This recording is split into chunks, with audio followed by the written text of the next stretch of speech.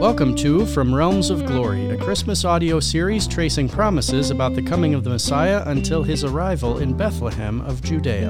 I'm Dr. J.J. Routley, Professor of Bible and Theology at Emmaus Bible College in Dubuque, Iowa. It's December 17th, and 1 week from today is Christmas Eve. Today we are fast-forwarding in Old Testament history again from the time of Micah and Isaiah in the 8th century until the exile of Judah into Babylon during the 6th century BC. We're going to the book of Daniel and the appearance of an angel to the prophet, which might be somewhat surprising to you, the appearance of the angel Gabriel. But first, a quick summary of the history of Israel from Isaiah down to Daniel's time. As you know from earlier episodes of our podcast, Isaiah and Micah ministered around the time of the captivity of the northern kingdom of Israel, which took place in 722 BC. These prophets warned of impending judgment for the sin of the nation and its leaders, particularly sin in terms of the perversion of justice and exploitation of the weak and outcast of society. The kingdom had been divided into north and south after the time of David and Solomon. The kings of the north were wicked and turned the hearts of the people away from the Lord. The kings of the south vacillated between evil actions and righteous reforms, with some wicked kings and some good kings in Judah. After the northern kingdom was taken into captivity by Assyria at the end of the 8th century, the southern kingdom was left to fend for itself.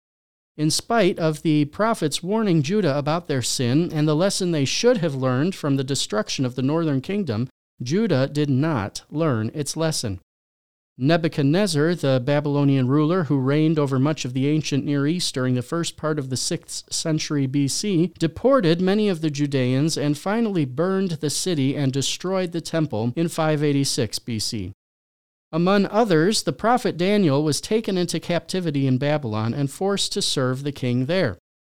In spite of his exiled status and the destruction of his homeland, Daniel continued to serve the Lord faithfully from Babylon. While in exile, God used Daniel in amazing ways in his influential position before first Nebuchadnezzar, then later before the Persian rulers.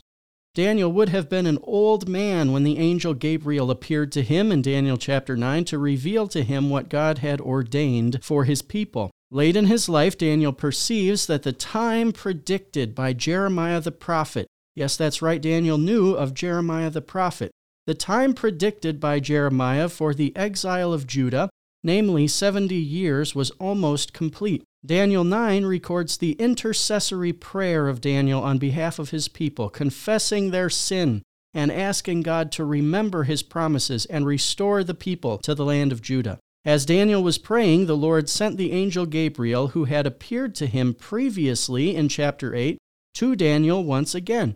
Gabriel was sent with a message about what would happen to the people of Israel in the future. Here are the words of Gabriel in Daniel chapter 9, verses 24 and 25 from the New American Standard Version. 70 weeks have been decreed for your people and your holy city to finish the transgression, to make an end of sin, to make atonement for iniquity, to bring in everlasting righteousness, to seal up vision and prophecy, and to anoint the most holy place. So you are to know and discern that from the issuing of a decree to restore and rebuild Jerusalem until Messiah the Prince, there will be 7 weeks and 62 weeks. It will be built again with plaza and moat, even in times of distress.